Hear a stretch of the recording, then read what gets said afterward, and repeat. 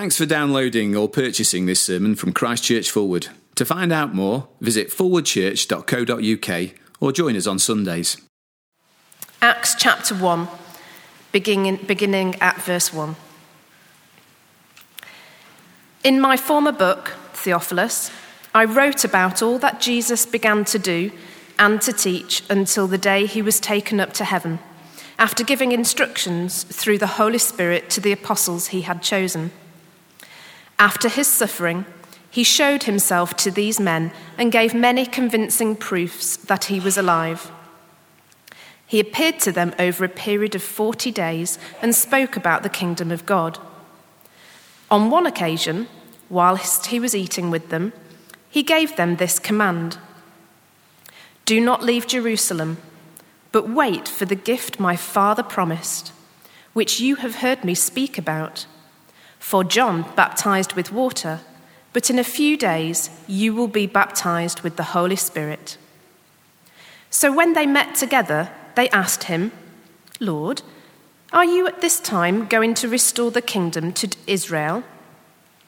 He said to them, "It is not for you to know the times or dates the Father has set by his own authority, but you will receive power when the Holy Spirit comes on you, and you will be my witnesses in Jerusalem and in all Judea and Samaria and to the ends of the earth."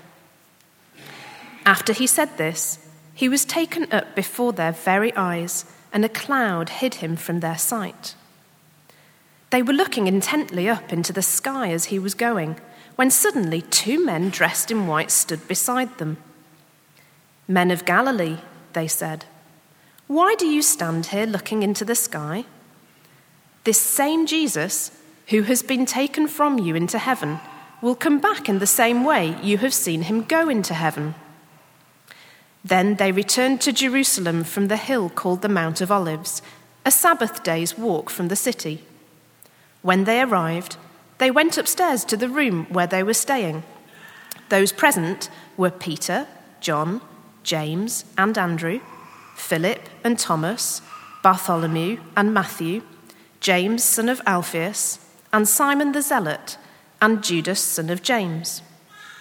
They all joined together constantly in prayer, along with the women and Mary the mother of Jesus, and with his brothers.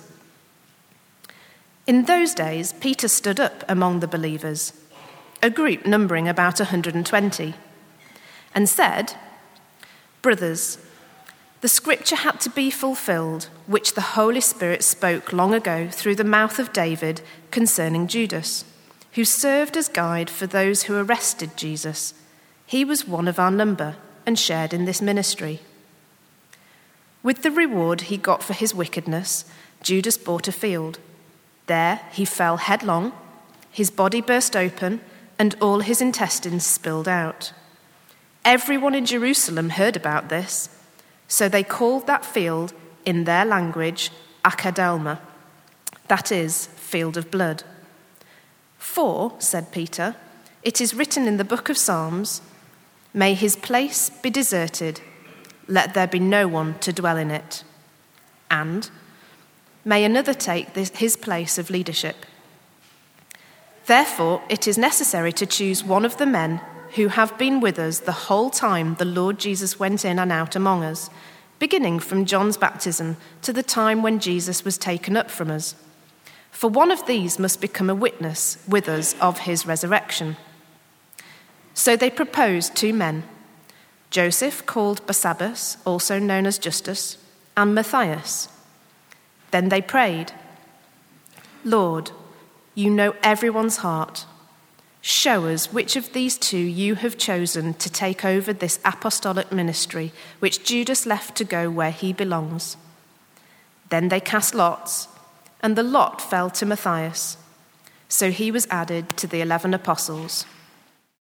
Heavenly Father, we do pray for your help this morning. We pray that you would open up the scriptures before us. Help us to see the certainty of the things that we have been taught. And we ask it in Jesus' name. Amen. Well, do please sit down. As you're sitting down, if you could be turning back to Acts chapter 1 and page 1092. Inside all the bits of paper you were given on the way in, there's a handout also. They might use to follow along or colour in, or whatever you please. Apologies in advance for my voice. I've been struggling with a bit of man flu, but we're hoping very much that I'll be able to get through to the end. Now, as you can see, we're starting a new series today in the opening chapters of the book of Acts. But to introduce why this book is going to be so important for us this year, let me ask you a question, a slightly puzzling question it might seem to start with. But the question is this: do you suffer, like most people in Britain, from railway anxiety?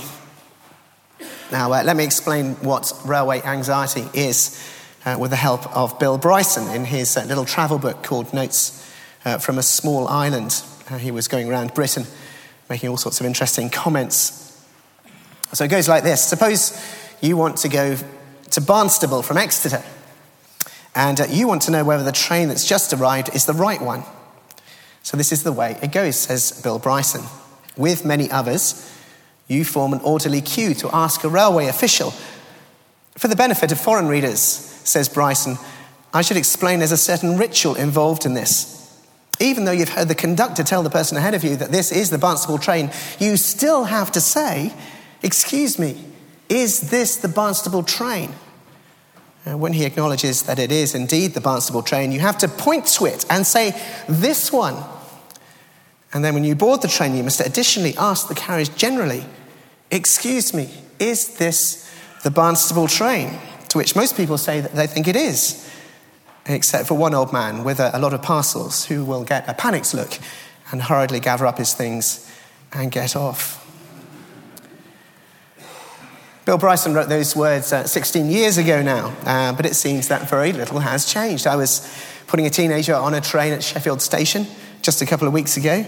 We got to what we thought was the right platform, and there was a train, but there were no markings on it, absolutely no indication on the train at all. Even the sign at the front of the train was blank.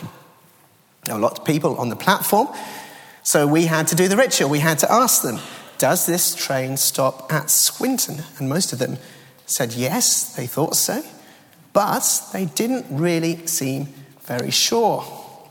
It does seem that rail travel in this country will always be plagued by doubt and uncertainty. But as Christians, we're all probably very familiar with such feelings. Not all of us, I guess, suffer from railway anxiety, but all Christians, more or less, suffer from a very similar sort of anxiety. It's what you might call gospel anxiety. Believing the gospel, the good news of forgiveness in Jesus Christ, is what makes us Christians. Yet life is constantly throwing up situations that make us ask, is this really true? I hope it is true. I hope, to goodness sake, this is really true. Otherwise, I'm making a big mistake here. Am I, as I conduct my Christian life, am I, so to speak, on the right train? Well, unlike Northern Rail, our God does not want to leave us in the dark about this. And we just really have to know where to look. And a very good place to look in the Bible is the book of Acts. And we can be sure that this book of Acts was written to deal with precisely this kind of uncertainty by looking at the beginning of its companion volume in the Bible. That is the book of Luke, the Gospel of Luke. I don't know whether you knew this, that the books of Luke and Acts go together. They're two volumes of one complete work. But very helpfully, Luke, who's the author of both the books, tells us why he is writing them. And I've printed out what he says about that on your handout. These are the first verses from the Gospel of Luke. And he says this, he says, many have undertaken to draw up an account of the things that have been fulfilled among us, just as they were handed down to us by those who from the first were eyewitnesses and servants of the word. Therefore, since I myself have carefully investigated everything from the beginning, it seemed also good to me to write an orderly account for you, most excellent Theophilus. And here goes the reason. So that you may know the certainty of the things you have been taught. So then, this orderly account, which covers both Luke and Acts, has been written so that we may know the certainty of the things we have been taught. And that word there, translated certainty, is about being, if you like, unshakable, secure against falling and stumbling. And if you look at the beginning of our passage in Acts chapter 1, you can see that Luke's concern is there continuing on into his second volume. Just like his gospel, Acts is addressed, verse 1, to Theophilus. Now that may have been a real person, a real individual, or since the name actually means someone who loves God, it may be a much more general term, simply a way of addressing anyone who's interested. Either way, Acts is here to reinforce the foundations of what we believe, giving us the kind of confidence in it that will then overflow in joy, in love, in prayer, and in bold, confident proclamation of the risen Lord Jesus Christ. And what I hope we're going to see this morning, even in this first chapter of Acts, is that what we've been called to do in talking to people about Jesus does have secure historical roots. As we've just been hearing, we're participating in a Passion for Life as a church family this year. And we need to be confident that what we're doing is securely grounded in the plan and purpose of God. And this morning we're going to be enlarging our confidence in that in two stages. First, by deepening our confidence in the risen Jesus and what he is doing right now. And then second, by deepening our confidence in his chosen apostles as dependable witnesses to him. But we're going to begin with the center of all things, the risen Jesus. So verses 1 to 11, confidence in the risen Jesus. Confidence in the risen Jesus and what he is doing right now. And take a look with me at the end of verse 3. Jesus appeared to them, that is the apostles, over a period of 40 days and spoke to them about the kingdom of God. Now, what I've tried to do on your handout is summarize in a picture of what Jesus wants to pass on to us about time, history, and the kingdom of God, which he spoke to his apostles about. All those things summarized from these verses. Now, don't worry if you don't like diagrams. I'll also explain what's going along as we go through it. And what I've tried to picture there is the top part of the picture shows what Jesus' apostles were erroneously thinking to begin with. You see, they thought that because Jesus had risen from the dead and was talking about the kingdom, the restoration of all things, the end of history, the restoration of all things to their proper order was coming right then and there. But as we'll see in a moment, they were wrong. And Jesus corrects them. The true picture is there at the bottom. Before the kingdom of God comes in all its fullness, something else has to happen first. Jesus will ascend to heaven, declared Lord of all things because of his victory over death. And then he with his Father will send the Holy Spirit to empower his chosen apostles to witness to him, taking the word to the world, beginning in Jerusalem, but then spreading out all over the globe. And only when that task is done will he return from heaven to restore the kingdom. And heaven and earth will be reunited and all God's plans and purposes will be fulfilled. And see, the point of all this is that once the apostles have understood this picture, they can understand their place in it.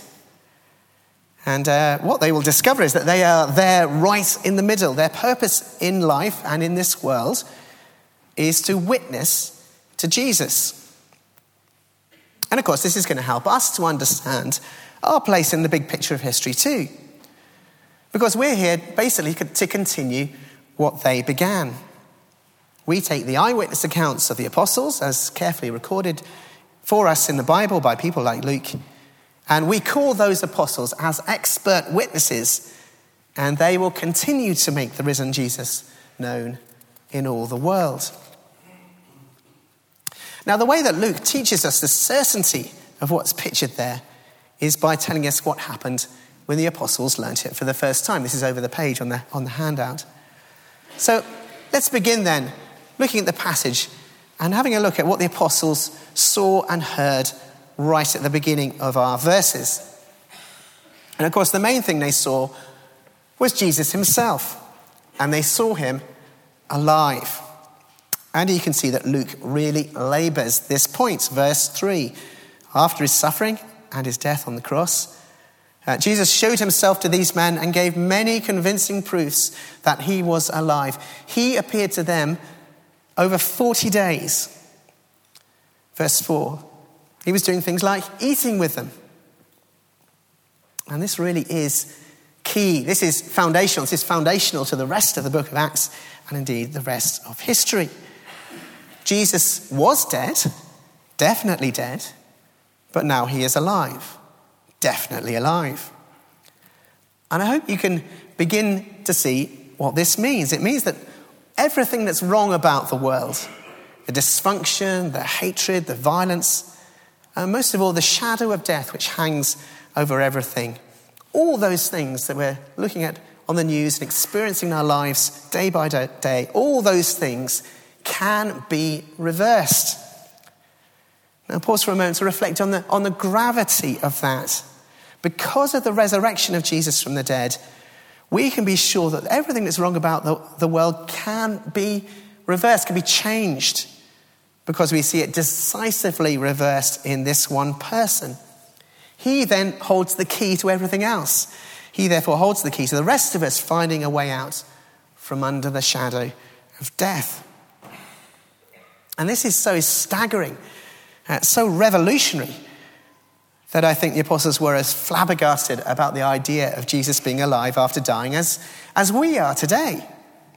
And you can see from these verses that it seems they took a lot of persuading. You can see they needed many convincing proofs over many days. I kind of imagine them continually sort of touching him and prodding him, checking if it was for real. Or maybe, sort of casually brushing past him. Oh, sorry, Jesus, didn't see you there. Or nudging one another. Give him something to eat. Try him with some fish. See what he does with some fish. Go on, give him an apple. See if he can manage an apple. And then as he eats, all eyes fixed on him, seeing if it's for real. So if you're here this morning interested in Christianity, but wouldn't yet be happy to call yourself a Christian, it's great that you are here. But as you listen in to find out more, do let me encourage you to be asking the right questions. So, for example, don't begin by asking whether Christianity is practical, whether it's workable day by day. Don't begin by asking whether it's satisfying. It's not even wise to begin by asking whether it's relevant, because it will be hard for you to work out in what way Christianity is relevant. Ask first whether it's true. In particular, ask whether this is true, the resurrection of Jesus is true, whether it's grounded in historical, objective fact. Because if this is true, then of course Christianity will be practical, satisfying, and relevant. If this is true, then it absolutely changes everything. So that's what Luke says the apostles said they saw. That's how it works, isn't it? Luke says the apostles says they saw. But because we can empathize so strongly with the apostles' need for repeated evidence over an extended period of time, and because we can see that Luke is being so careful in reporting that testimony to us, it does have a clear ring of authenticity to it, a clear ring of truth. So then we can have confidence that they did indeed see the risen Jesus and they saw him alive. Now, given all of that, what were the apostles expecting to happen next? We can see the sort of thing they were expecting from verse 6. This is the question they ask. So, Lord, are you at this time going to restore the kingdom to Israel? I think it's easy to be hard on the apostles at this point. Given that they've seen many of the Old Testament promises of restoration and blessing already fulfilled in the resurrection, they're now expecting all the promises of God to be fulfilled right then and there. Which in some ways is, it's not unreasonable, is it? But we'll see from what Jesus says and from what happens next, that what the apostles have got wrong is the scale of what Jesus is going to do next. It looks very much like they're imagining something quite small, something like the restoration of a kingdom for Israel that's a bit like the kingdom which existed under David and Solomon in the past. But the kingdom Jesus is talking about is much greater than that. It's global. And we're going to see him explain that to them in 3 stages. First of all, Jesus tells them what will happen next. This is not, says Jesus, the end of the story, as you might be imagining. Rather, it's the beginning of the final episode of the story. And this final episode is the story of the Word, hence the title of this sermon series. The Word which, empowered by the Holy Spirit, the apostles take to the world. The Word containing their witness to the risen Jesus, that he is alive and that he is Lord. But notice it there in verses 7 and 8. Notice the scope of it. It's not just going to spread to Judea or even just to the people of Israel, but it's going to go out to Samaria and then it's going to go out to the ends of the earth. And that's the story, the global story that we can have expanded for us in the rest of the book of Acts. Second, the question was this, wasn't it? Is Jesus at this time going to restore the kingdom to Israel? Well, it's funny, isn't it? The very, very next thing that happens is that he disappears from sight. Verse 9, after he said this, he was taken up before their very eyes. So I think we can take it, well, clearly not right at this time. So what does happen at this time? Well, we're going to hear more about this in Acts chapter 2. But take a look at verse 9. Jesus is taken up and a cloud hid him from their sight.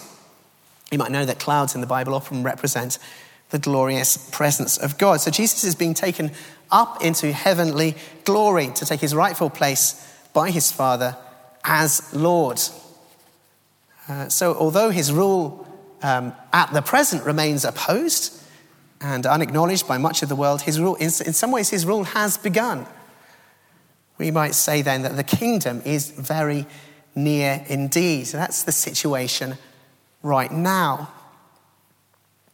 Thirdly and lastly, as the apostles then rather dim-wittedly stare into the sky, wondering what just happened, the Lord graciously sends some messengers to explain. What's happening right now is not the final coming of the kingdom, so stop staring into the sky. But it will come. It will come in due time when Jesus returns. And at that time in the future, his rule will extend from the heavens decisively into the earth, reuniting all things, bringing them to completeness, and his reign being unopposed in all the heavens and all the earth. So in those 3 steps, we have built up for us the picture of time and history that I tried to draw for you. On the first side of the handout, Jesus ascends as Lord of all, and in the age which follows, his Holy Spirit empowers the spread of the apostles' witness to him. That is what Jesus is doing right now. And then he will return and he'll bring the story to a close. Now, you know that some people sometimes ask questions like, why am I here? Why does the universe exist? Usually, I think, without expecting to find an answer, it's just a way of passing the time in an interesting way. But think about this question this morning. Why does history exist? Why does this piece of history that we're in exist? Or let's make it even more concrete. When you wake up tomorrow morning, why will the day that you're waking into exist? Why will Monday, 7th of October 2013 exist? What's its purpose? What's its function? That's a handy thing to know when you wake up, is it not? Well, now you know. Tomorrow exists for the same reason that today exists, so that the word about the risen Jesus can be heard in all the world. It's funny in the news how often you hear people hear about people trying to find their, quote, place in history. So at major sporting events, a player or a team will be playing for a place in history, say the commentators. It seems to be a very common ambition to find a place in history, have your name in the history books. Well, let me tell you, if you're a Christian here this morning, if you're a follower of the Lord Jesus Christ, then the Lord has given you a place in history. And it's a pretty important place in history. Your place in history is to pass on the apostles' eyewitness testimony that Jesus is alive, that Jesus is reigning, Jesus is Lord, and he will return. Now, all of that, of course, places quite a deal of weight on the apostles themselves. So as we pass on that witness, we have to ask ourselves, can we trust them? This takes us to the second part of Acts chapter 1, which I'm going to argue is here to give us confidence in Jesus' chosen apostles. This is verses 12 through to 26. Confidence in his chosen apostles as dependable witnesses of the resurrection. Now, there's an awful lot in these verses about selecting a replacement for Judas that we don't have time to deal with, and we don't have time to deal with all the detail this morning. So I'm going to limit myself to answering two questions here. First of all, why did the apostles do all this selection process? And then secondly, most importantly, what does it signify? Why did the apostles do this? Well, you can see in verse 17 that Judas was one of their number. But of course, Judas betrayed Jesus and his apostolic ministry then ceased. So a new apostle is going to be needed to make up their number. The number 12. Why is the number 12, I wonder, so important here? Well, to answer that, we really need to sort of step back and think about God's promises in the big picture. And when God promised in the Old Testament to Abraham that his blessing would indeed one day spread to all the world, that blessing conquering curse and death, he more precisely promised something like this, that the blessing would first flow to one particular nation, one particular family. This was the family of Israel. And of course, you know that there were 12 patriarchs in Israel heading up the 12 tribes. So what Jesus does as he starts his ministry is appoint 12 apostles, very deliberately, to send out into the world. And that signified that he was fulfilling that promise and taking it to the next stage, the stage where the blessing goes global. So what the apostles are doing here reflects well on them. It reflects on the fact that finally they've understood and recognized the important role that Jesus has given them in this new phase of history. You see, through their witness, the blessing of God is going to flow out into all the world, but their number is incomplete, so they need to make it up. What does it signify for us? Well, you'll be pleased to know, I think, that it's not to give us some procedure for selecting leaders in the church. When we appoint a new associate vicar, we're not going to be following this procedure. This is a unique and one-off event. And we know that because, for example, when James the Apostle dies later in the book of Acts, this process isn't repeated to make up the number. Now, the key to understanding this really lies in verses 21 and 22. Let me read those to you. Therefore, it is necessary to choose one of the men who have been with us the whole time the Lord Jesus went in and out among us, beginning from John's baptism to the time when Jesus was taken up from us. For one of these must become a witness with us of his resurrection. And this reminds us right at the beginning of Acts several things about an apostle. An apostle is someone who knew Jesus personally throughout his earthly ministry. An apostle is most importantly someone who saw the risen Jesus for himself. And furthermore, an apostle is personally chosen by Jesus himself. And that's true even here. The believers pray to the Lord in verse 24, and the lot falls to Matthias. Now, we all know, and we might be feeling it, might be feeling this especially keenly at the start of this Passion for Life year, that telling people about Jesus can be quite a daunting prospect. We say to them, Jesus is risen, and Jesus is Lord. But the problem is, of course, we can't actually point to him physically. So it'd be quite tricky. If I was being closely questioned in a courtroom, I would have to say, under close questioning, no, well, it's true, I haven't actually seen him myself. And no, I can't actually see his kingdom. But what Luke is reminding me of this morning, is reminding all of us this morning, is that although I haven't seen him, I do know some people who have. And this is how it works. I call on the apostles and their expert witness, carefully recorded for us here in the Bible. And because I'm confident in them, I can be confident in the risen Jesus and what he is doing right now to make himself known. I was on a train to London earlier in the year, and at Leicester, a woman got on with a very large number of bags, and the doors closed and then locked, as they do these days, some 30 seconds before the departure of the train. Then after they locked came the announcement, this is the London train going right through to London without any further stops. She swore more loudly and more explicitly than anyone else I've ever heard in public, and desperately tried to open the door. But it was too late, and a few moments later we slowly moved out of the station. But what I want us to be reminded of this morning is, as Christians, we are on the right train. These things have been carefully recorded for us in Acts chapter 1, so that we can be unshakably certain that we are on the right train. Has life burst in under the shadow of death? Yes, we can be confident in the risen Jesus. Is the hope of that life now spreading in the world through the eyewitness testimony of the apostles? Yes, we can be confident that it is indeed what is supposed to be happening right now. If you're a Christian here this morning, have you got on the right train? Yes. Yes, you have. Well, we're going to pray, and Paul's going to lead us in our prayers.